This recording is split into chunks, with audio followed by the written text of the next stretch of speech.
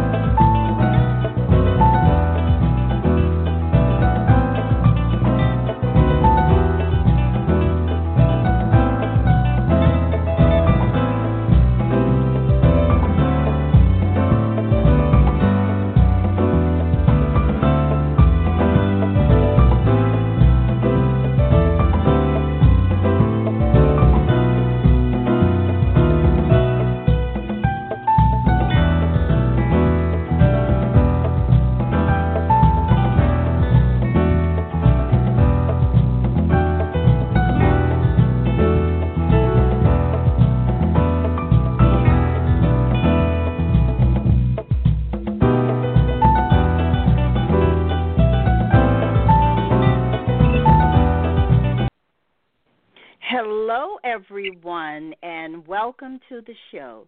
This is your host, Bernice Alexander Bennett, and joining me today are two researchers, Keith Winstead and Dorris Keeven-Franke. Now, the topic of this show is Never Say Never, Discovering the Untold Story of Archer Alexander. Dorris Keeven-Franke is a professional genealogist with over 40 years of experience. The author of 9 books, she recently prepared the listing of Sage Chapel Cemetery, a 100-year-old slave cemetery with 118 African Americans in O'Fallon, Missouri, on the National Register of Historic Places. Keith Winstead has been researching his family history for over 30 years. Now, you may wonder, what's the connection between Keith Winstead and Dorris Keeven-Franke?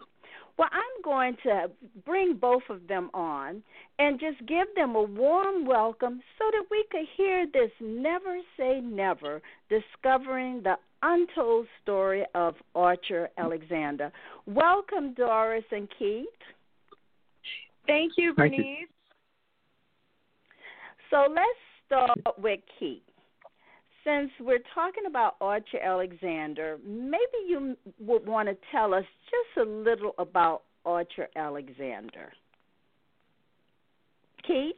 Well, this is Keith. I didn't know about Archer a year and a half ago. I'd never heard of Archer. And I've been doing genealogy for years, for over 30 years. And I have a cousin.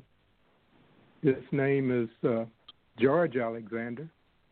And he was doing genealogy, and he came to Louisville and was talking to me, and he asked me if I knew who Wesley Alexander's father was. Well, Wesley Alexander is his great-grandfather. Wesley is my great-great-grandfather.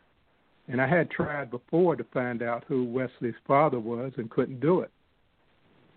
So after George asked me, I went back to try to find him again, see if I could find any information again. And Wesley is my great-great-grandfather. He's also Muhammad Ali's great-great-grandfather, and he's George's great-grandfather. So I went to 23andMe, and I saw this Stephen Alexander that I matched as a fifth cousin. So I said, well, his name is Alexander. Maybe I should try to get in contact with him and see if he could send me his tree, because he didn't have a tree on 23andMe. So I sent him messages. I had been sending him messages a year before, but he had never responded. So on 23andMe, he had a picture. His picture, he had that he was from Illinois, and he had his paternal surname. So I went, and he said, he was from Illinois. So I went to Facebook and looked for Stephen Alexander on Facebook who lived in Illinois and who had friends with those same surnames that he had on 23andMe, and I found him. So I sent him a message, and he called me, and I asked him, "Are you the Stephen Alexander who did the DNA test on 23andMe?" And he said, "Yes. How'd you find me?" And so I said, "Could you send me a tree?" And he said, well, he had to get with his aunt and create a tree. And a couple of weeks later, he sent me a tree. And I found out that he was my fourth cousin once removed, which means he was a generation below me. He was a generation below Muhammad. And so his father was our fourth cousin. And all four cousins share the same third great-grandparent. Okay? So his father's third great-grandfather is going to be the third great-grandfather of one of my second great-grandfathers.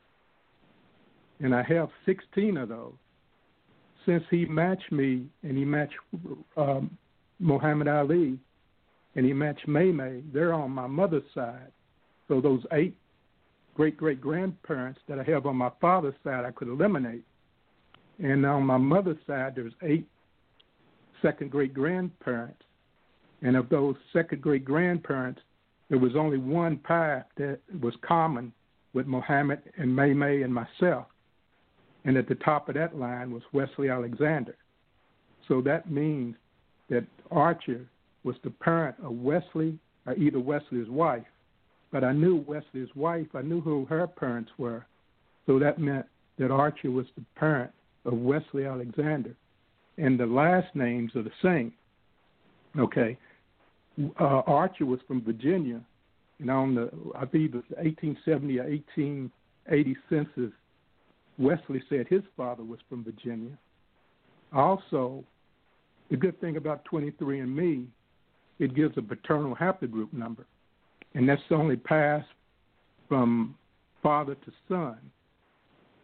And so Stephen should have the same haplogroup number as Archer. So I got my cousin, George Alexander, to take the 23andMe test. So that same haplogroup should go to all the male Alexanders. And he had the same paternal haplogroup as Stephen did. So that's how we were able to determine that Archer was Wesley's father. Okay, so you figured out that Archer was your third great-grandfather. But Doris, what was the connection between your knowledge about Archer Alexander and the significance of connecting with Keith? Is that what you're asking me, Bernice? Yes, that is. Okay.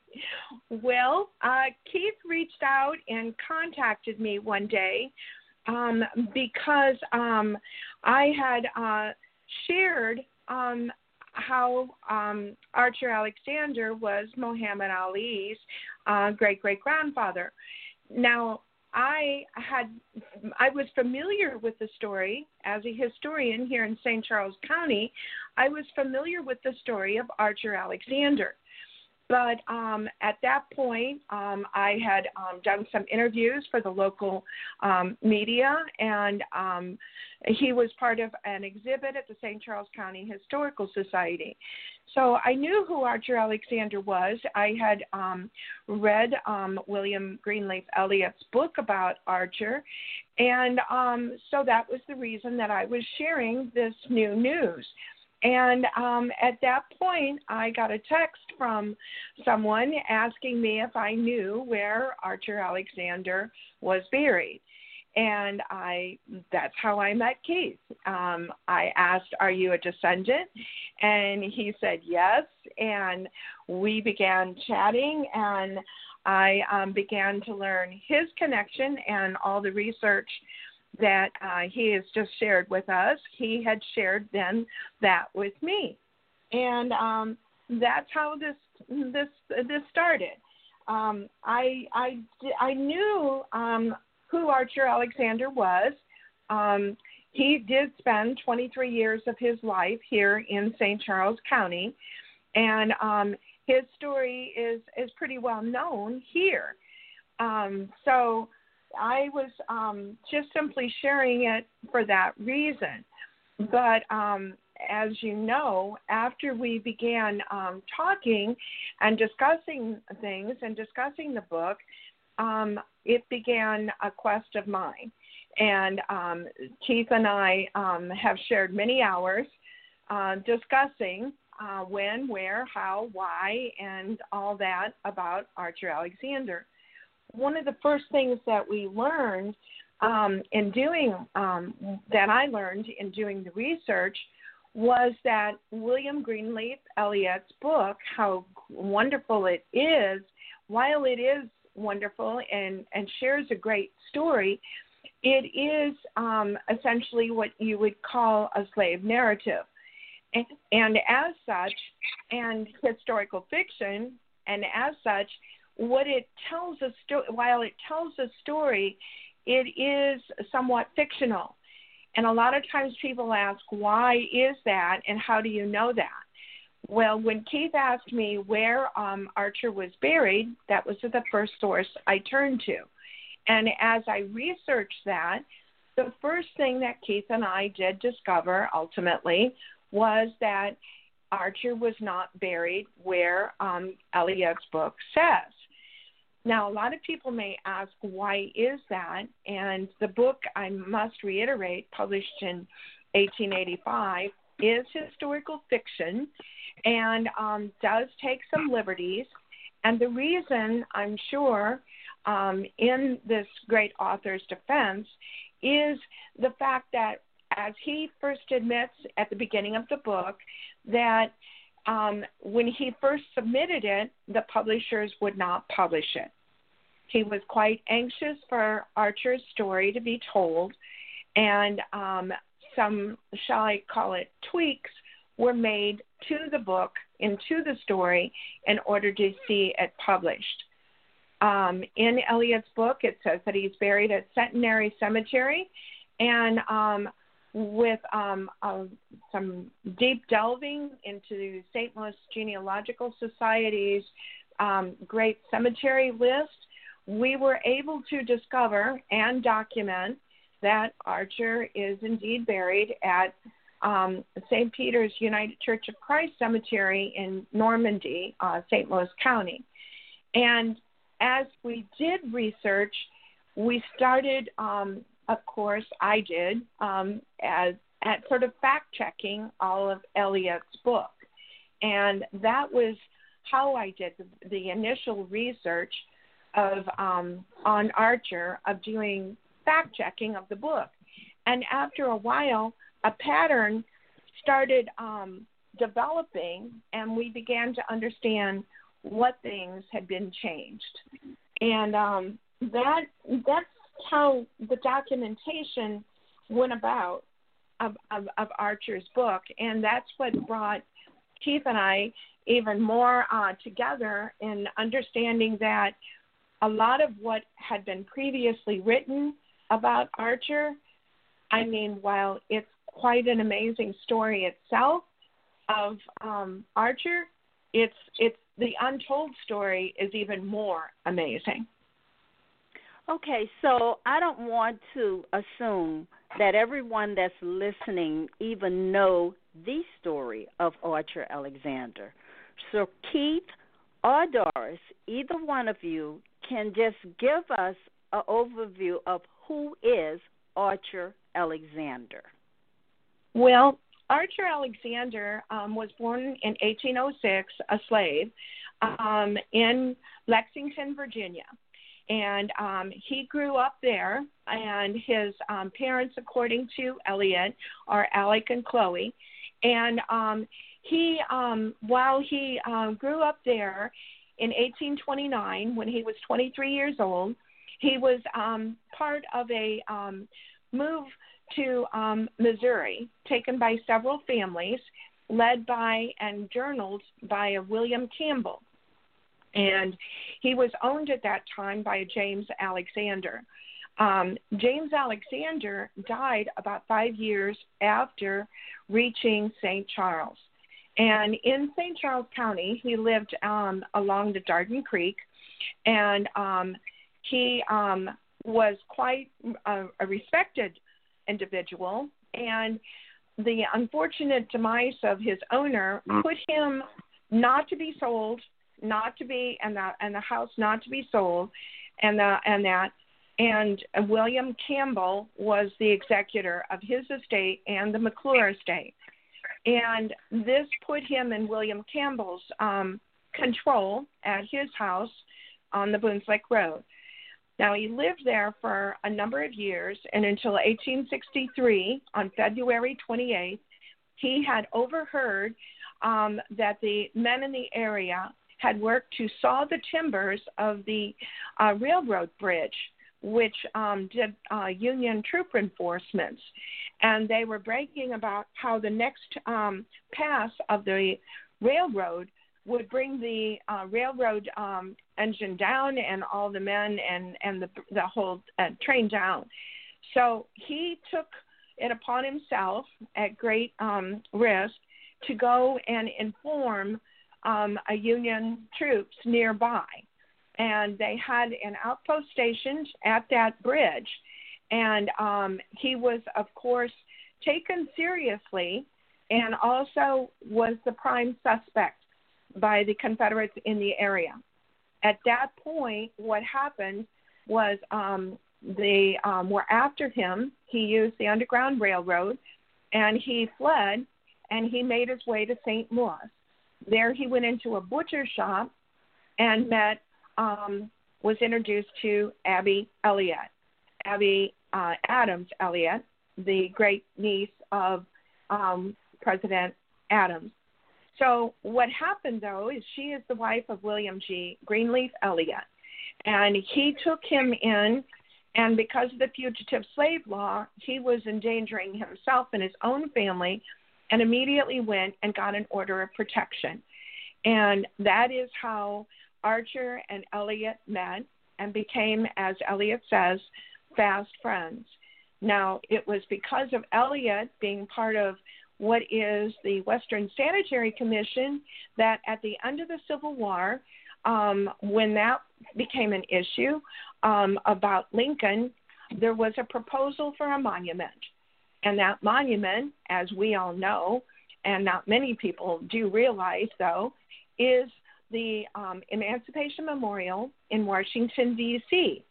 And that monument is the depiction of Abraham Lincoln, President Lincoln, and it is Archer Alexander rising from one knee. And that monument was paid for entirely by the colored people of America, with the assistance of the Western Sanitary Commission and the Freedmen's Bureau. That monument was erected, and the dedication with President Grant and Frederick Douglass happened in 1876. So that is, and Archer then died in 1880, and his funeral was assisted by Elliott and Yeatman. Elliott died in 1887. So, Keith, when you began to connect the dots, talking to your DNA cousins, and you learned that Archer Alexander, your great-great-great-grandfather, was actually the person portrayed on the Emancipation Memorial. What did you think about that? I was really happy to find that out. You know, I never knew who my third great grandfather was, and then I found out that he was a famous person. That he did good things. He saved many lives by his actions, and then my other relatives, they were George really was happy that happened. And it's something that it's like a puzzle. You know, you try to find your relatives, and then when you finally find one, it's like you put a piece in the puzzle. You fixed you made a repair in your puzzle. So it's good to know that, and we're learning more and more about it. You know, since I met Dorris, I found found that Archer and his wife, Julia, found out where they were buried. We found out there was no tombstone, and 3 people were buried in the same grave. And, from the beginning, I just wanted to find out as much about Archer as I could. And Doris, I can't be driving from Louisville to St. Louis to do research, so Doris really, and then she's a professional, she really found a lot. Found an itinerary of their travel from Rockbridge, Virginia to St. Louis, and where they stopped. They stopped in Louisville is one of the stops. Found the names of the children of Archer and his wife, Louisa, and found out the owner of, Louisa's owner, and that she was the daughter of, I believe it's John McClure, and I didn't know any of that. Oh, and I really, and then Archer's watch. I was able to go to St. Louis with my son, and we were able to touch and hold the watch that Archer had, that Archer used to own. So there's not many people. My son is Archer's 4th great grandson, and he was able to hold his watch and see a watch that his 4th great grandfather used to own. And we also I can went imagine to what that was like, just seeing that watch.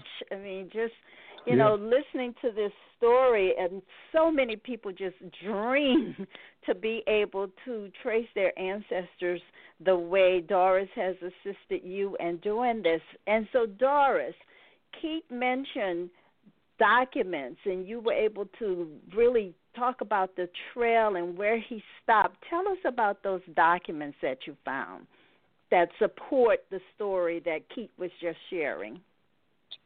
Well, when one is doing research, there's a lot of ways that I don't think people realize to find this kind of information. One of them, and that was natural, of course, is always knowing the descendants of the person that you're researching. That's why when we're doing our family history research, we know that ancestor the best. But another way of fulfilling that story and making it larger is, as Keith has said, that he has several relatives that had been researching and knew things that he didn't even quite first know. And for that reason, one of the things that we do, and I do most often as a professional researcher, is to seek out other descendants of someone, because quite often them being 3rd and 4th cousins, they've come down through another line, and they quite often have either family Bibles or stories or information about someone that one branch of the family doesn't have. And it quite often happens that one branch doesn't even know about the other branch. The other thing is local history. I knew about Archer because I knew that this was a slave that had lived his life in St. Charles County, and what he had done in conjunction with the railroad and what he had done at great risk, because if they had caught him, they would have lynched him. And I knew that story. I also knew the story of the house that the slaves had built for William Campbell. And as I worked that, I began to be aware of how William Campbell came here to Missouri. When he came, that in turn led me from one journal that was in a local historical society to another journal which had been donated to Washington and Lee in Virginia, and both of them felt that their journal was incomplete. Both of them were incomplete. Both of them had information, one in one that wasn't in the other transcription. And as I began to research the journal, just as I had Eliot's book, that's when I began to discover things about that track, which also helped us to discover how Wesley probably came to be a baby in Louisville.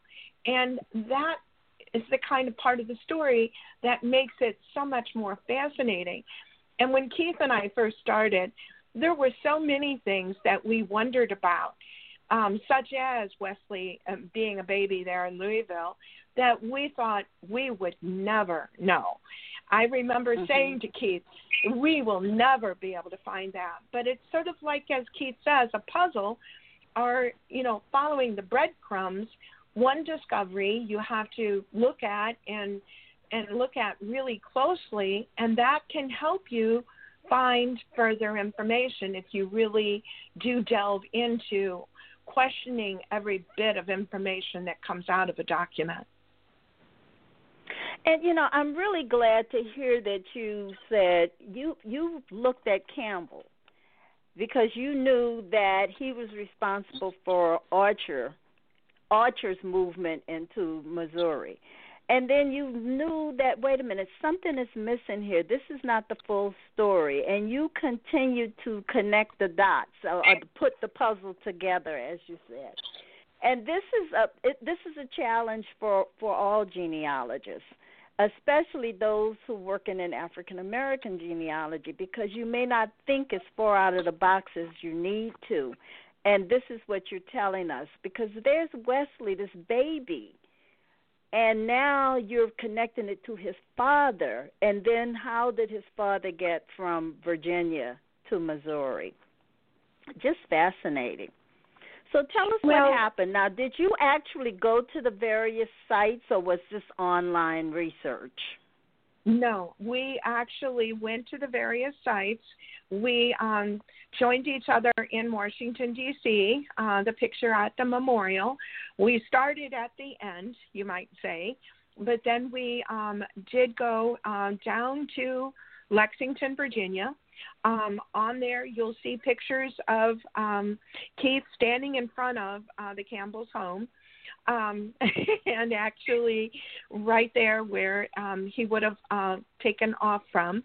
The Campbells and the McClures and the Alexanders, they're all related. And as we know, that is part of the story of how these slaves were brought to Missouri. And that's the other thing. In order to learn the story, you would not have been able to find this kind of story in the African American records, because they weren't kept. And I had to follow the story of these few white families and their slaves. And the very first thing I did was research every one of those families, and then start and begin to research all the locations mentioned in the journal, which made me discover that the locations in the journal, that they're actually visiting family on their way here to Missouri, which also helped us to understand what was really going on in the back of that story. And on our blog, archeralexander.blog, that is what we shared. And we shared what was there in the journal, what the journal entry said, and what was the reason they were there. But we thought it'd be fun to share a little bit about what's there today, because a lot of times people look at something and they don't quite see it as it originally was at the time that Archer was traveling through there. So I know, and the picture of the monument and you and Keith scrolling across the rotating billboard, but how did Archer end up being the former slave, the former enslaved, portrayed on the Emancipation Memorial? How did that take place? That is really the you're absolutely right, the crux of the whole thing. What had happened was James Alexander, who was the owner of Archer, and he had brought him, but he died here in Missouri. First his wife died, and then he died in 1834. And what happened is, in his will, he insisted that none of his slaves, which there were 10, were to be sold. The property was not to be sold. And what was to happen to his 4 orphan children that were too young was that they were to be returned to a guardian in Virginia, which William Campbell, the executor, did do. And those 4 children were taken back to Virginia. And that's what happened to the children. But it put all of James Alexander's and the McClure family's slaves also under the care, for lack of a better word, all of those enslaved individuals were put under the care of William Campbell. Now, William Campbell himself was quite a prominent attorney. He was first an attorney and an editor of a newspaper in St. Charles. And then in 1843, when he moved to St. Louis, and he continued to be the guardian of all of those enslaved. So it was up to him to decide if it was better to sell and who they were to give to and what was to happen to all of those enslaved individuals. So if it hadn't been for that, we wouldn't have known as much as we do about what happened with them. And that was an important part. Of course, after Archer leaves St. Charles County and makes his way to St. Louis, we know his life best from that point forward by William Greenleaf Eliot's book.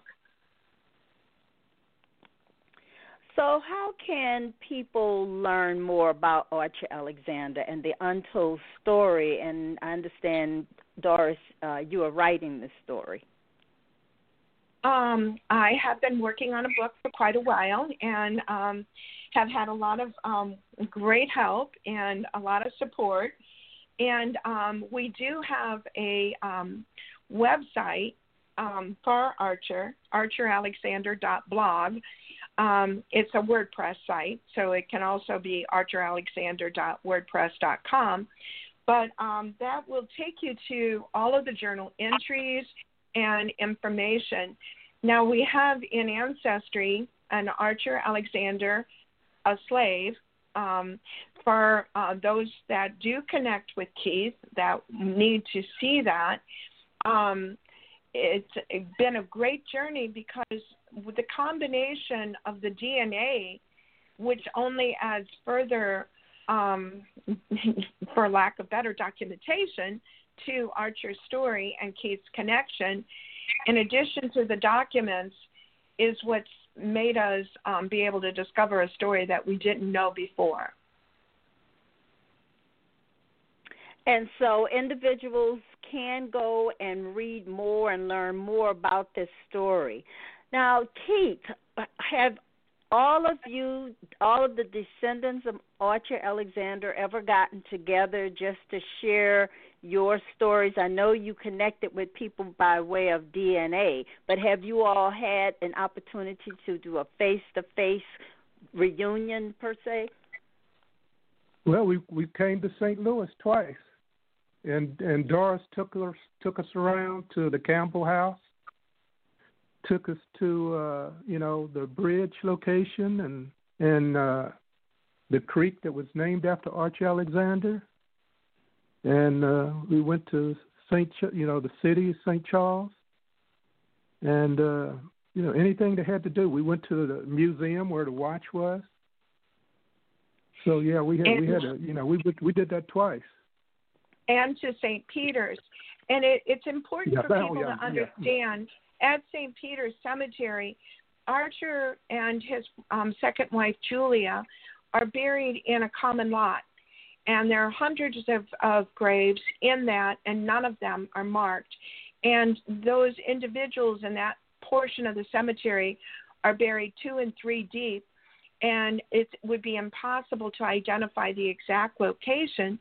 But St. Peter's has graciously given the family a location right up front at the entrance to place a memorial to Archer, and they will provide the base in that for a memorial when the family decides how they want to do that and raise the funds for it. Oh, that is wonderful. Well, Keith Winstead and Dorris Keeven-Franke, I want to thank you so much for coming on today. And do either of you have any closing remarks? Yeah, I would just like to thank Doris for all the work she's done, because I wouldn't know anything if it wasn't for her. I couldn't do the research in St. Louis, and the research she found is not online. You have to go to these places and get it. And going to the Campbell House that Archer was in charge of building, and to the bridge location, and knowing that his second wife could speak German, and I just there's many things that I didn't know and wouldn't know if it wasn't for Doris. Well, thank you, I'm Keith. just waiting for I'm waiting for a book to come out, because I'll learn more. Well, Keith, you've taught me to never say never, because I don't know how many times as we began this, I would say we're never going to be able to find out this or that. Mm-hmm. And that's my closing thought. I want everybody out there that is researching. I've done several families that are African American, and I know how much more difficult it is.